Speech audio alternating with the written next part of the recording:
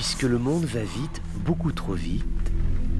puisque l'épopée humaine est si souvent inhumaine, le journal des colères du monde, c'est vous qui l'entendez, mais c'est lui qui vous écoute.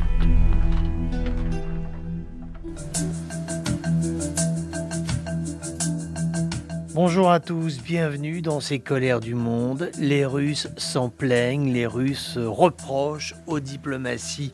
américaines et européennes de tout faire pour que le sommet Russie-Afrique, prévu la semaine prochaine, jeudi précisément, dans la ville de Saint-Pétersbourg, ces diplomaties occidentales font tout pour que ce soit un échec. En clair, Moscou accuse ces diplomaties de tout faire pour dissuader les pays africains de faire le voyage à Moscou. Pourtant, ce sera un rendez-vous important pour la Russie. Vladimir Poutine veut ainsi rappeler ce qu'est son ancrage sur le continent africain, également envoyer des mots qui rassurent après qu'il ait annoncé que Moscou sort de l'accord sur les céréales qui avait été conclu sous l'égide de l'ONU de la Turquie, qui permettait l'exportation de céréales russes et ukrainiens en dehors des frontières de ces deux pays pour qu'elles puissent être revendues, notamment en Afrique. Le fait que la Russie ait décidé de se retirer de cet accord a inquiété beaucoup d'Africains. Et justement, la diplomatie russe espère qu'à l'occasion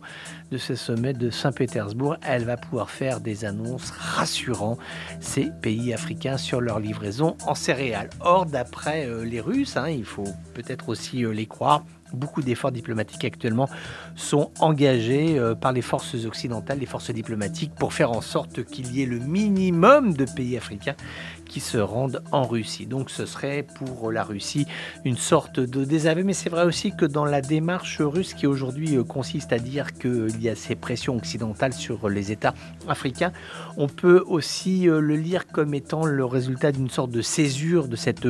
géopolitique des blocs que l'on a abordé à plusieurs reprises dans les colères du monde et qui en fait correspond à ce monde qui se divise, non pas en deux mais en trois, l'Est, l'Ouest et puis l'Asie dominée par le pôle chinois, mais entre l'Est et l'Ouest, cette suspicion permanente des uns envers les autres et des autres envers les uns, comme quoi il y a toujours manigance et tentatives de court-circuiter les initiatives diplomatiques qui sont soit initiées par Washington, soit initiées par Moscou. En tout cas, il sera intéressant à l'aune de ces pressions, voir si elles ont été efficientes et voir qui va faire le déplacement à Moscou la semaine prochaine à Saint-Pétersbourg.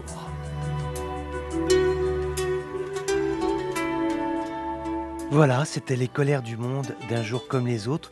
mais qui n'étaient pas tout à fait comme les autres.